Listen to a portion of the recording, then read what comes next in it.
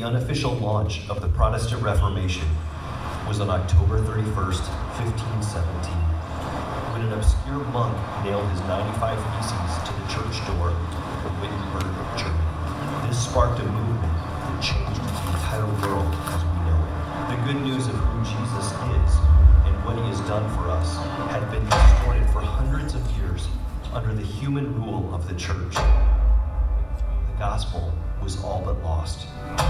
It was a dark time. But then, in the 16th century, the Lord opened the eyes of many and used certain men and women to recover, clarify, and proclaim the true message of salvation in Jesus Christ. The very message that had for so long been hidden, unclear, and kept quiet. We are made right with God in Christ alone, made known through Scripture alone, by grace alone, through faith alone, and to the glory of God alone. This is a radical reformation. Well, hey, good morning. As Molly said, I am Paul. I am the pastor at our Sunnyland campus. It's just a few miles away. It's a joy to be with you this morning. Before we get in, I want to say one quick thing, and then I want to pray, and then we'll get into the message. First of all, it's going down next weekend, and so Sunnyland is going to kill you guys when it comes to chili. And so I'm trusting that you guys will bring your best, and then you will go home crying. I'm just kidding. It'll be a good time, so you need to make sure you come over and visit with us next week. It's going to be a great time. Let me pray for us, and then we'll dive into the message this morning. Lord God, we thank you for this time that you've gathered us together in this place.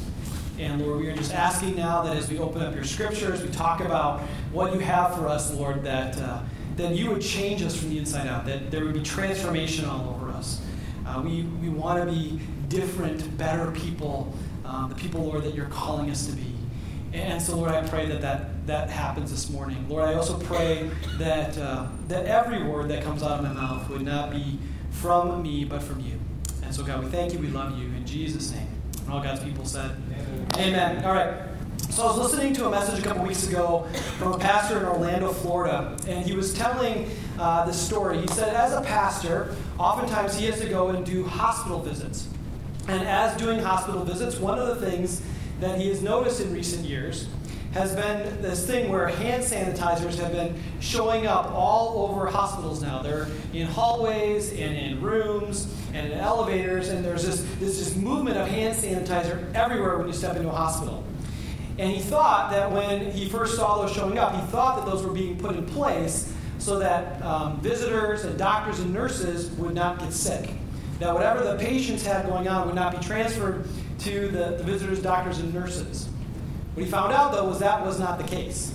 The reason hand sanitizer became everywhere in hospitals wasn't so that the patients would get the visitors sick, but vice versa, that the doctors, nurses, and visitors wouldn't get the patients sick. See, one of the things they're discovering is that there's an epidemic in hospitals right now with infection. And a lot of times patients that are coming into the hospital stay in the hospital longer because they're battling infections, or patients that are going into the hospital actually get sicker in the hospital because of all the germs that people like you and me, doctors and nurses, bring in. And so there's this hand sanitizer thing happening. But hospitals in the midst of that have been working really hard to try to implement processes and procedures to reduce infection. Because if they can reduce infection, life gets better. People get well. Life flourishing happens. Now, there's a hospital in particular in Michigan that's implemented 5 steps that have been incredibly successful in reducing infection. They've implemented 5 steps, and by implementing these 5 steps, life has flourished, right? People are getting well, life is getting better, and costs for the hospital have gone down. Those 5 things, if every doctor, if every nurse would do these 5 things, it would lead to better life for patients. What they found out, though, was those 5 steps were nothing complicated. In fact, they were really, really simple. For example, step 1, wash your hands with soap and water before interacting with a patient. That was step one. Step two, before you treat the patient, the part of the patient you're going to treat if you're doing an operation or a procedure, treat the area that you're interacting with, like wash that person, disinfect that area before you do the treatment. Now, these are kind of like, duh, kind of moments, right? Like, this is really, really silly. But what they discovered was this. The hospital made a checklist, and they made sure that every doctor, every nurse followed exactly all 5 steps. Because what they discovered was that 33% of doctors and nurses would skip one step. And when they skipped even just one step, infections would go up. But if they followed all 5 to a T, then infections would go down. Life would flourish. Now, you're probably wondering, what does that have to do with anything that we're talking about in church this morning? Well, we are starting, we're in actually week 2 of a brand new series here tonight called A Radical Reformation. And that series is based on 5 statements. 5 things. And they are 5 things that if you and I would also remember them, if we would live our lives by them, if they would be statements that wouldn't just be statements, theological statements, but statements that we actually followed in all of our lives, guess what? Life gets better. Life gets longer. It becomes human flourishing. Basically, just like the doctors following those 5 steps, us following these 5 statements, foundations of our faith. They're simple, but they're hugely profound for human flourishing. And those 5 statements they're mentioned in the video, right? Christ alone, Scripture alone, grace alone, through faith alone, for the glory of God alone. Now, those 5 statements were not something that we created. It wasn't something Russ and I got together and said, hey, what are the 5 foundational statements of our faith? Let's talk about those. No, these statements were created about 500 years ago. Statements that turned the world of Christianity upside down. As Russ mentioned last week, this past Tuesday celebrated the 500th anniversary of something we call the Reformation. As the video said, during the 1500s, the church was in need of radical changes. Things had gotten messed up from the faith that was founded by Jesus and led by those early disciples. The church in the 1500s had gotten incredibly corrupt and powerful, and practices and beliefs that were practiced didn't align well with the message and the mission of Jesus Christ. And during this time, there was a monk who lived in Germany, a guy by the name of Martin Luther, a man devoted to Jesus, was poring over the scriptures. And what he started to see was what he was seeing in the Bible, the faith that Jesus kind of founded, that the disciples made go forward, and what the church in the 1500s was teaching were completely disconnected from one another. What he found was what the church was teaching and what the faith should have been about were so disconnected, and it kind of ticked him off. He got a little angry about it. But he didn't want to really create a separate religion. He just wanted to reform the church. And so he wanted to get some leaders talking about this. And so he made up these 95 statements, some correctives that he thought the church should implement. And he nailed them to the bulletin board of the day, just to get the leaders talking. And that bulletin board happened to be a door of a church in Wittenberg, Germany. And so as he just kind of put those up just to kind of get people talking, God used those 95 statements to spark an amazing movement of God, in which case the church went through amazing reforms and kind of rediscovered what it was that our faith is really about. And it was out of that movement then that those 5 statements came into creation. Now, as Russ mentioned last week, in this series, we're not just talking about each of those statements. It could be really boring to just talk through those things, as we just giving you a history lesson of the Protestant Reformation and what Martin Luther did. Even really boring to give you some lesson in theology. As Russ said last week, we're not doing this series to do those things. We're doing this series because the church is always in need of a reformation. We often, too, forget the foundations of our faith. We, too, at times need to be reformed in our thinking about what a faith in Jesus is all about. We, too, need a radical reformation. You do, I do. We need to be reminded of these amazing things. So this is very true in where we're going this morning. Last week, Russ talked about that our salvation is found in Christ alone. He started you guys off talking about in Christ alone, that Christ alone is the source of our salvation. There is no other way for life to happen in the here and now, and no other way for life to happen for eternity apart from Christ. He is the centerpiece of our faith. It is only through Christ that you and I are saved. Well, this morning we're going to dive into that next statement. And the next statement is all about where we get the message of Christ. Christ is the foundation, but where do we get the message of Christ? And so this morning we're going to dive into the statement sola scriptura. It's Latin. We like Latin. Basically, it means Scripture alone. It means Scripture alone. Sola alone, Scriptura, Scripture. Scripture alone. And the statement really says this: we are made right with God through the revelation of Scripture alone, meaning it is the message of Scripture, it's the message of the Bible alone, which communicates the manner in which we are saved. It is the message of the Bible alone that communicates ultimate truth about who God is, and who you and I are, and how we can be restored to a right relationship with Him. It is the Bible and the Bible alone which communicates the ultimate truth about who Jesus is. The Bible is the ultimate source, the highest source for the message of our faith.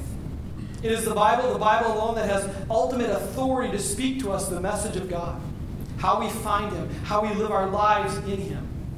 Now, this was a problem in Luther's day. Because in Luther's day, there were conflicting viewpoints. There was conflicting people who had authority to speak as to the manner of salvation.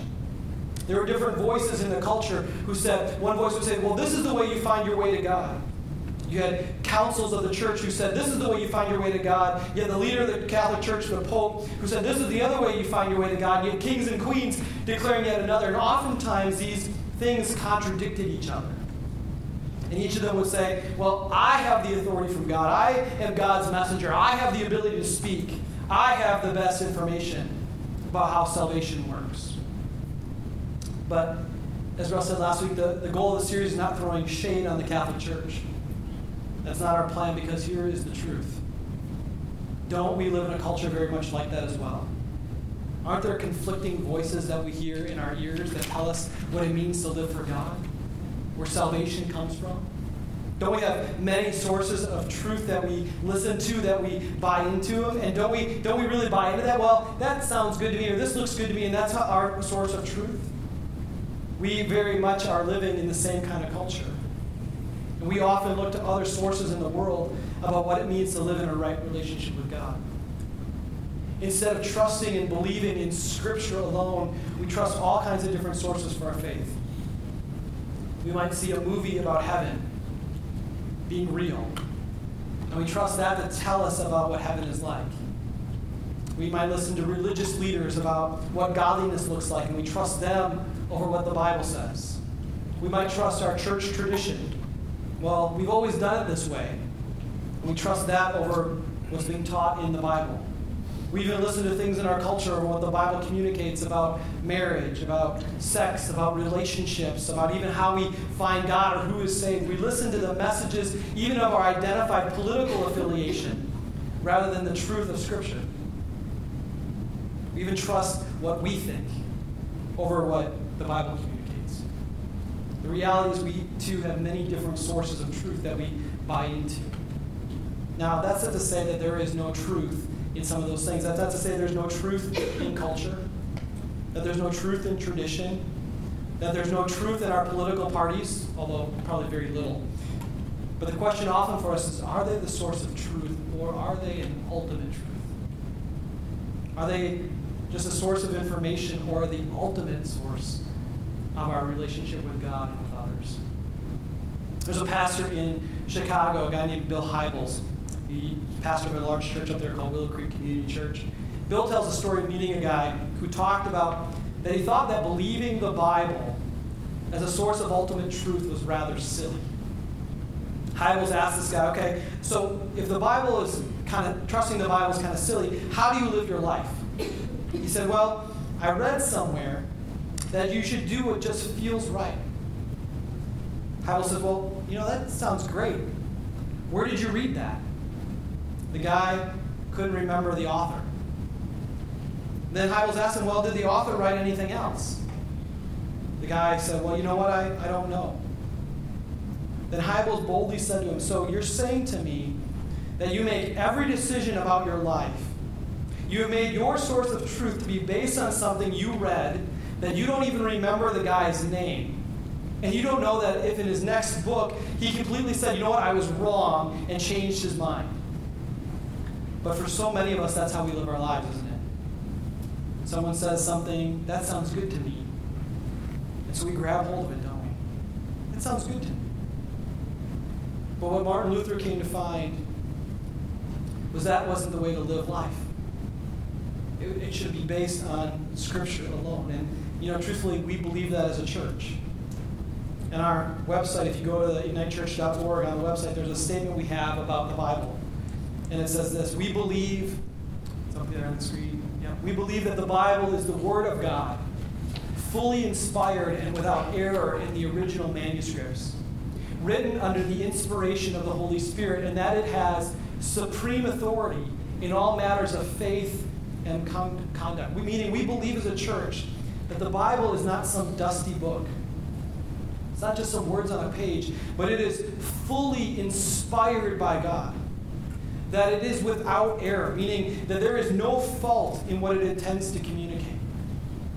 And that it was written through the hands of men under the inspiration of the Holy Spirit. And it has supreme authority in all matters of faith and conduct, meaning it has the supreme authority to communicate the manner in which we connect with God, and therefore has supreme authority to give us guidance in how we live our lives in relationship with Him.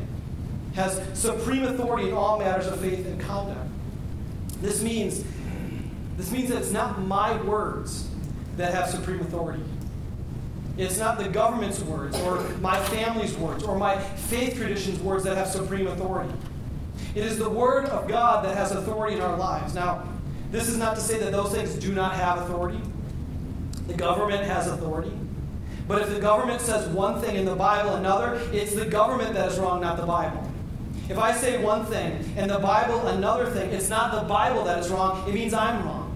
If my family says one thing and the Bible says another thing, it's not that the Bible is wrong, my family is wrong. If my faith tradition says one thing and the Bible says another thing, it's not that the Bible is wrong, my faith tradition is wrong.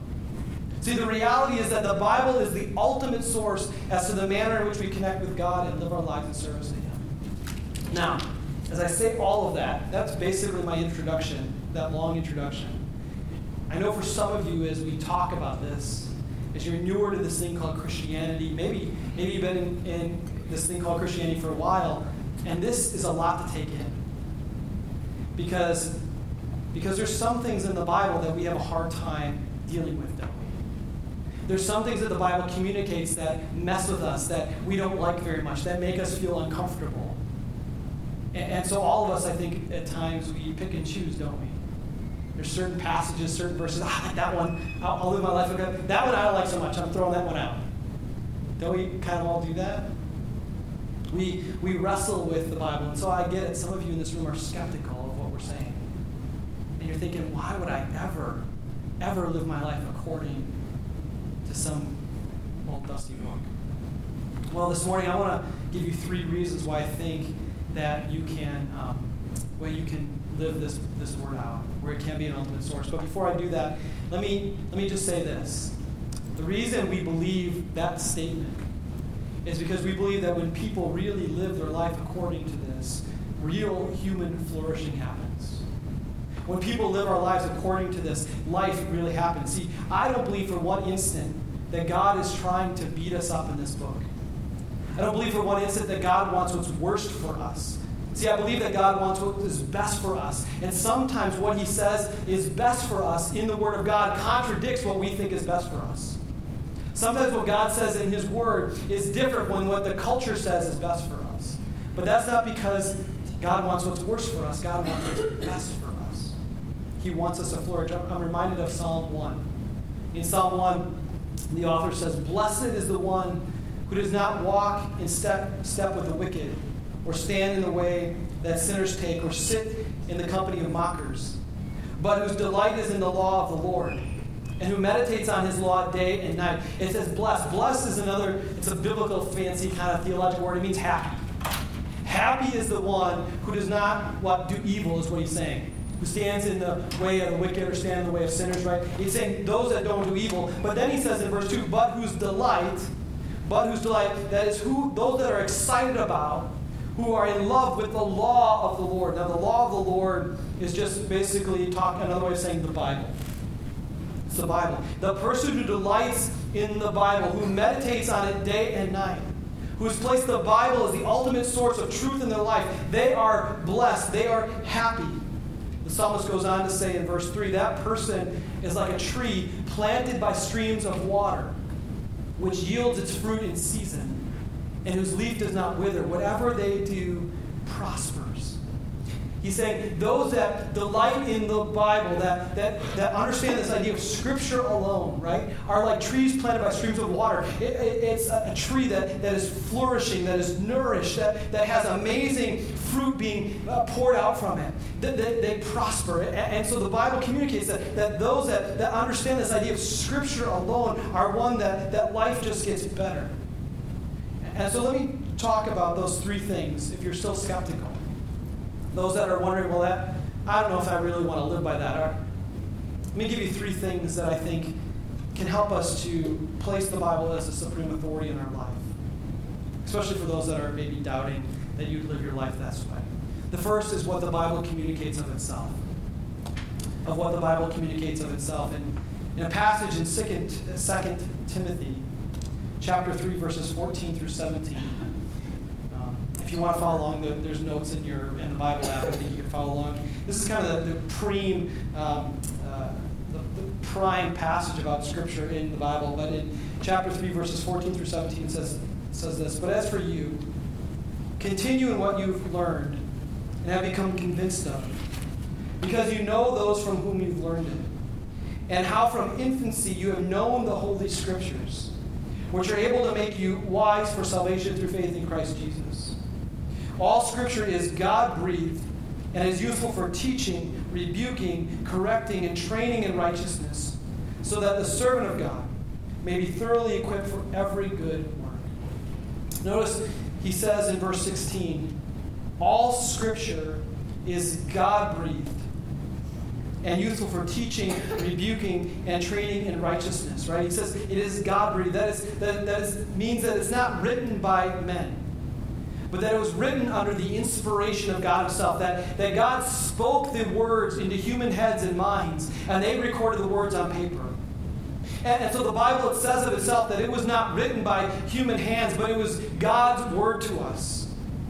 2 Peter chapter 1 says the same thing. It says, "Above all, you must understand that no prophecy of Scripture," that's a funny phrase, it basically means the truth of Scripture, that no truth of Scripture came about by the prophet's own interpretation of things. For prophecy never had its origin in the human will, but prophets, though human, spoke from God as they were carried along by the Holy Spirit. What he's saying is that these were not words that were just created by men. That the Holy Spirit, God himself, was speaking these words into human hands as they recorded them. So that means that this is God's word to us. God breathed words to us. And so listen, there's an application in this for us. It means these are not just words on a page. It's God speaking to us, God's message to us. I'm reminded of a story of a youth pastor. There was this youth pastor who was trying to teach his youth about the importance of God's word. So in one youth group meeting night, he filled the place with a bunch of chairs around the room. And he placed one chair in the center of the room. And on each of the chairs on the outside of the room, he placed a small piece of paper which had some words written on it. When the youth entered the room, he asked them to sit on the outside chairs, and he asked for a volunteer. After a few moments, a young girl raised her hand. She went to the chair in the center of the room. She put on the blindfold and she sat down. The youth pastor asked her, "What's going on in your life right now?" Slowly she answered, "Well, truthfully, some days are really hard. There are days when I just don't feel very happy. There are days when I feel all alone, like no one cares for me. There are days when I feel like I just don't want to go on. Like maybe life is not worth it." The room got silent. Even the youth pastor didn't know what to say. They were all stunned at the honesty and despair that this young girl had just shared. There was silence. Then one person picked up a piece of paper and read, Matthew 5:4, blessed are those who mourn, for they will be comforted. Psalms 28:7, the Lord is my strength and my shield. My heart trusts in him, and I am helped. My heart leaps for joy, and I will give thanks to him in song. 1 Corinthians 10:13, no temptation has seized you except what is common to man, and God is faithful. He will not let you be tempted beyond what you can bear. But when you are tempted, he will also provide a way out so that you can stand up under it. 1 Peter 5:7, cast all your anxiety on him, because he cares for you. Matthew 11:29, take my yoke upon you and learn from me, for I am gentle and humble in heart, and you will find rest for your souls. Matthew 11:28, come to me, all you who are weary and burdened, and I will give you rest. John 14:27, peace I leave with you, my peace I give to you.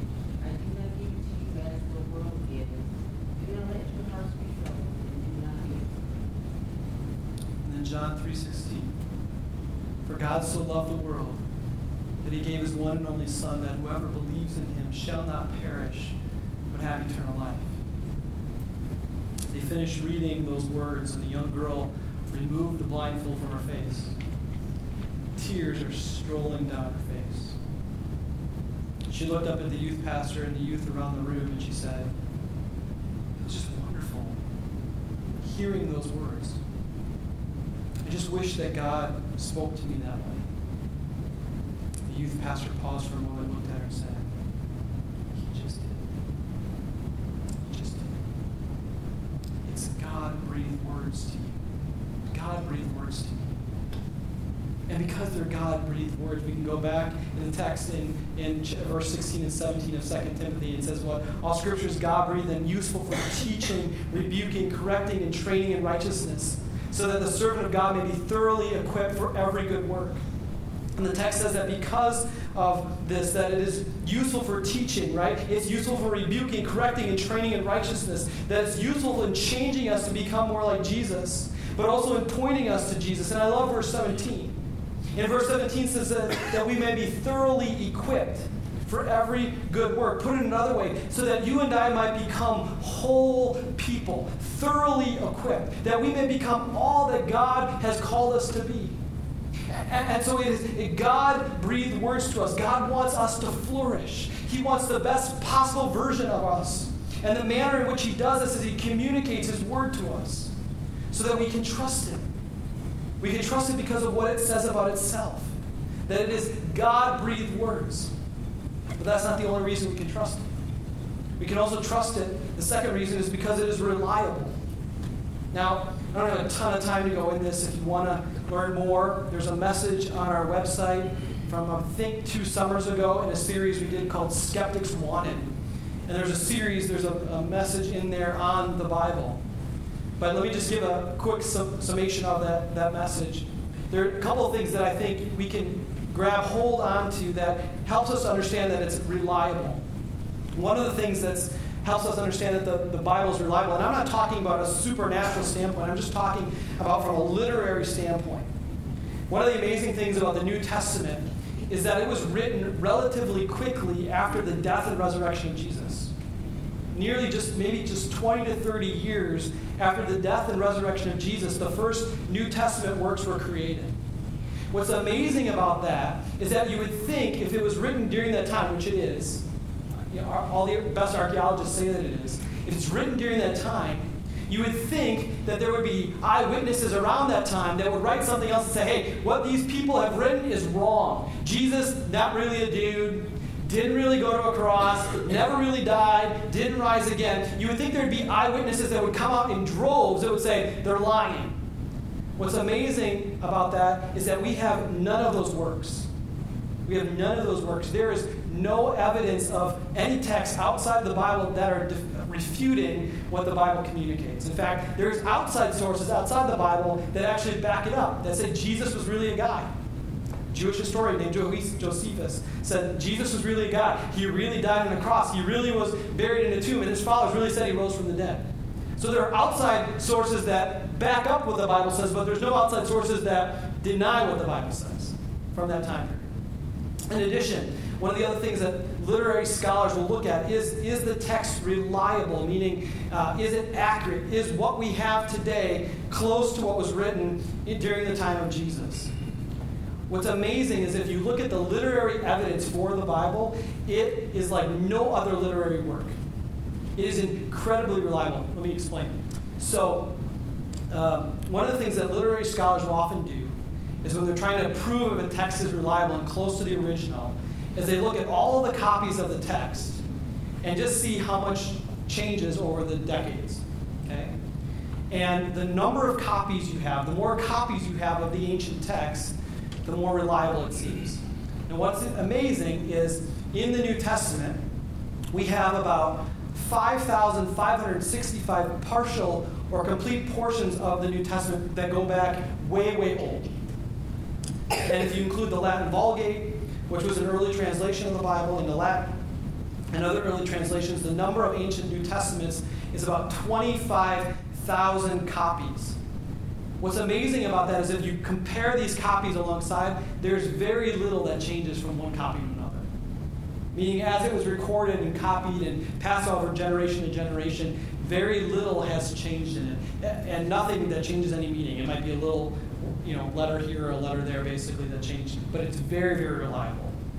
Ancient scholars, ancient scribes were incredible in making sure that the text was perfect as it was tranced down from generation to generation. Now, as I mentioned that, anyone in school ever read the Iliad by Homer? You have to do that maybe in high school? One of you. Okay, a couple of you.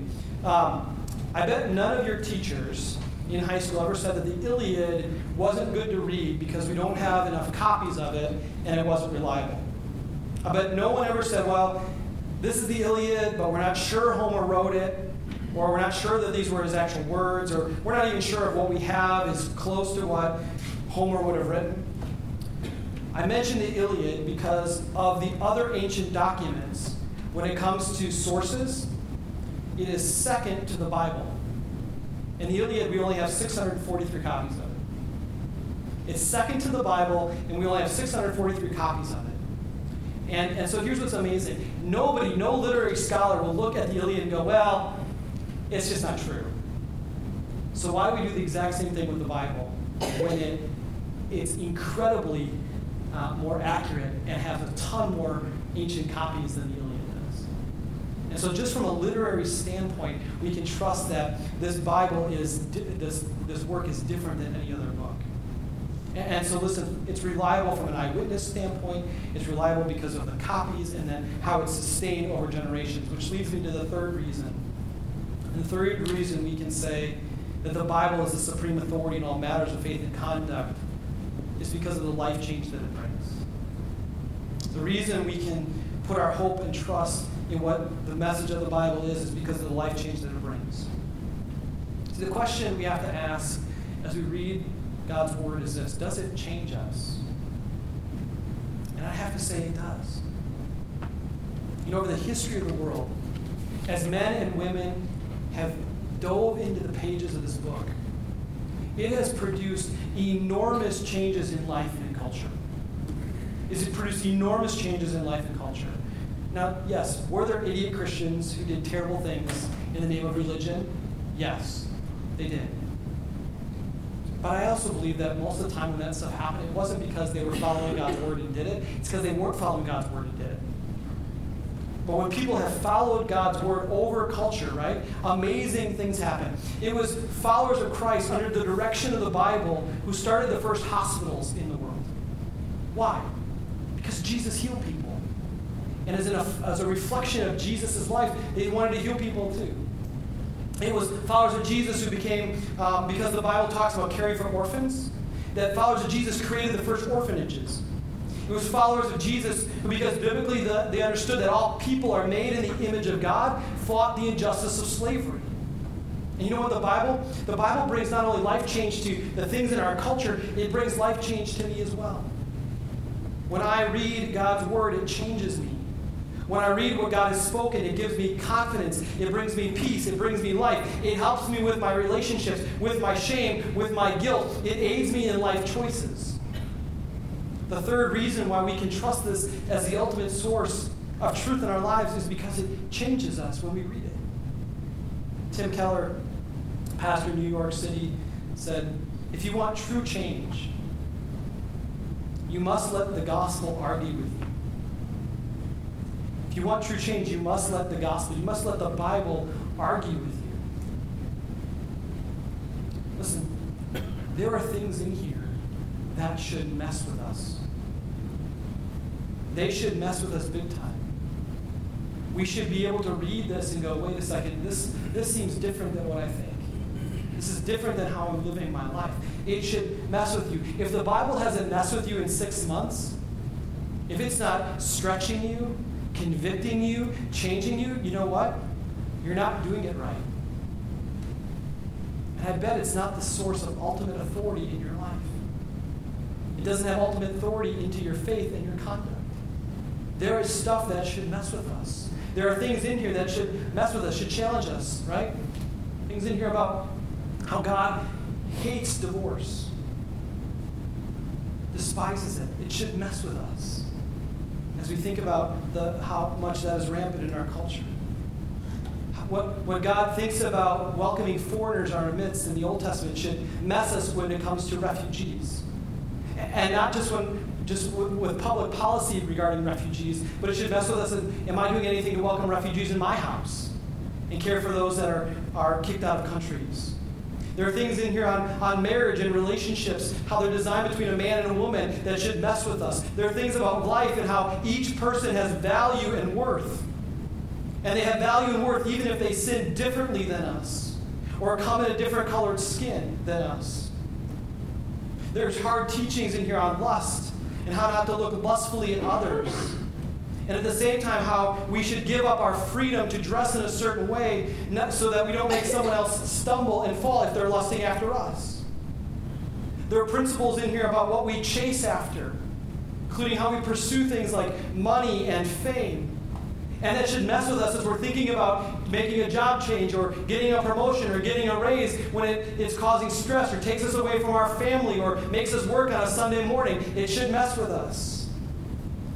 There's things in here about how we should treat others in life with kindness and love and compassion and forgiveness. There's things in here about not being profane in our speech. Things in here about greed and lying. There's things all over this book that should mess with us on a daily basis. But as it messes with us, it changes us. It reforms us. It does a radical reformation in us. It makes us and molds us into the image of Jesus Christ. It helps us become the best versions of ourselves. Living a life with sola scriptura, Scripture alone, is going to make you feel at times incredibly uncomfortable. But it's in the uncomfortability that life change happens. It's in the uncomfortability that we grow, that we flourish. Listen, I don't want to sugarcoat anything. There are things in here that are hard, that we wrestle with, that don't make sense to us. But at the end of the day, we have to ask this question: what is the ultimate source of authority in my life? What are the things that I'm going to listen to? What are the things that I'm going to trust? Is it my family? Is it my faith tradition? Is it my pastor? Is it my culture? Or is it God's word to us that will be our ultimate authority? You know, this is what Martin Luther 500 years ago had to wrestle with. He had to wrestle and ask that hard question: what is the source of authority in my life? How am I going to find God? How am I going to walk in the right relationship with Him? And it was Martin Luther who was poring over these words that was convicted and changed and challenged. He was reading Ephesians 2:8 and 9. Ephesians 2:8 and 9 says this: "For it is by grace you have been saved through faith. And this is not from yourselves, it is the gift of God. Martin Luther was a man who was racked with guilt and brokenness. He felt like he could never, ever measure up to God. I don't want to give too much of a preview. Next week we're going to go, we're talking about grace alone and what grace alone means. But the reality is Martin Luther grew up in a culture where he said the only way you get access to God is you had to be perfect. You had to live your life holy. You had to do everything right. And he read those words. He said, wait a second. That's not what the Bible says. The Bible says it's by grace you've been saved through faith. Martin Luther read those words. A man who was depressed and anxiety. He felt like he could never measure up to God. He was racked with guilt. And he read those words, and it changed everything in him. After reading those words, the one source of the message of God, he went from a man who was stuck in guilt and shame to a man who experienced life, renewal, and power, and he turned the Christian world upside down.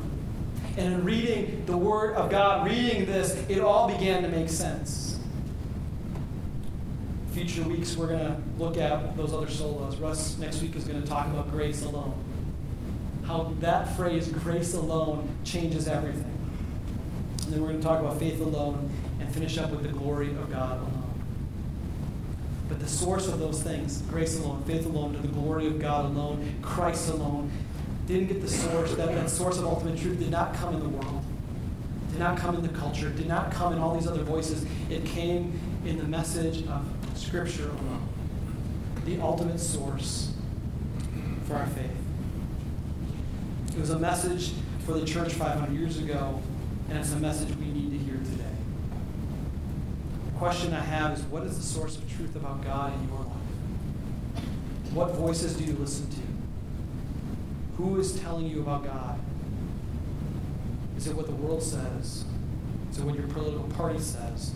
Is it what your family says? What your faith tradition says? Is it what I say? Or is it what Scripture alone says? Let's pray.